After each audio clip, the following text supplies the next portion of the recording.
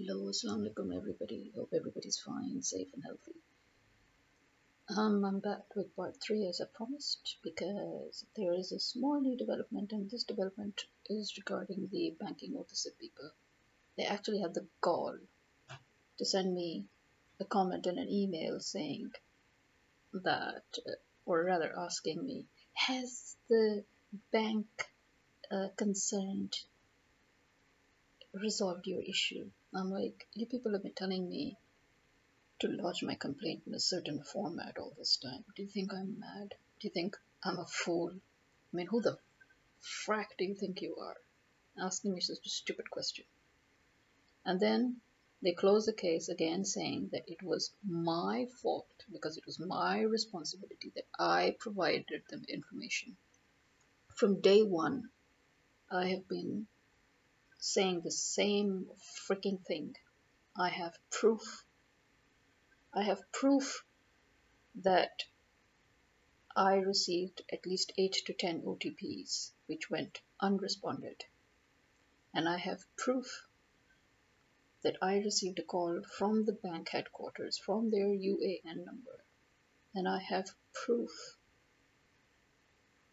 that they were privy to my information because I have 10 unattended calls as well to show that I was not listening to them or talking to them or encouraging them in any way. The fact that they had my CNIC number, which is something the bank always seems to want every time you walk in, and one needs to know why. Once the bank takes all your information, they put it on the record. Why do they keep asking us for ID cards for every little thing that we need done whenever we go to a bank? Number one. Number two, they had my card number. Who the freak ever remembers their card number? Do you remember your card number, 16 digits worth of it? I don't. They had the full card, my complete card number. Okay. They had access to my most private information regarding my account, regarding where I banked. Look, you cannot get information no matter how good a voice fisher you are or a scammer. You cannot get information that only the bank is privy to. Okay? This information has to be leaked from somewhere. And if you're privy to so much intimate information, it means you are directly or indirectly involved with the bank that the customer is banking with. It's a simple fact. The fact that the bank has been constantly involved in such fraudulent activities is also is very questionable. I recently met another victim of the same bank, and he had the exact same question. How was it that somebody else could walk off with all his money? And how is it that the bank is insisting that he was the one who walked off with all that money? How is it that the bank is okay with showing him a record of somebody else forging his checks? 4 checks. I mean, this is that bank which, when you sign in front of them, they tell you your signature doesn't match, and they make you sign at least 3 more times. And I've always actually found it very suspicious that why do they make us sign something 3-4 times? It means they're using it. They're using our signatures. Otherwise, how else could someone issue a forged check in his name, sign it, and how could they so easily accept that signature? They never accept our signatures, even when we sign in front of them. And yet they so happily and readily accepted signatures in 4 different checks and let all his money go. He was wiped clean like me. When another victim's money was stolen from the ATM machine, the bank told that person that somebody from your home may have used the card. That person, because that person was a politician, so that person is a minister, provincial minister.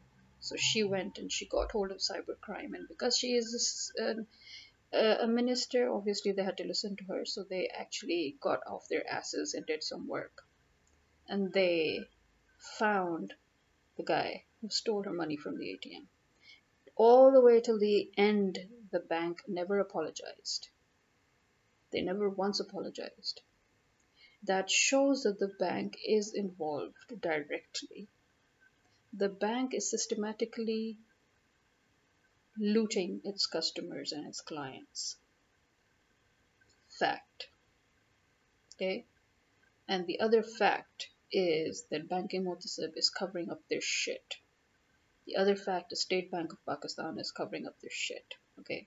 Allied Bank has been sued on numerous occasions for the past 2 years by their clients for causing them heavy losses of money.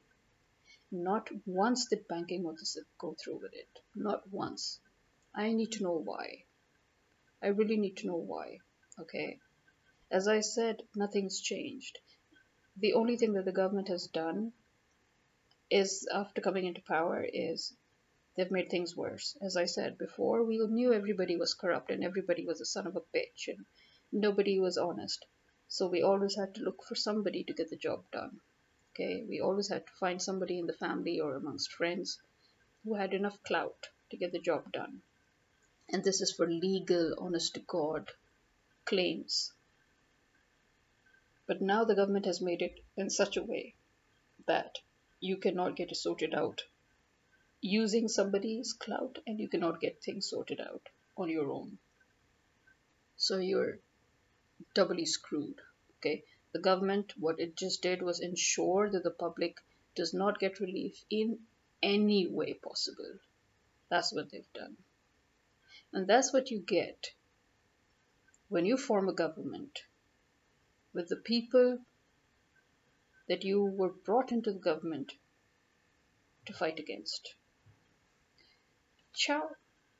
There's going to be a part 4, definitely. Bye. Stay safe. Have a nice day.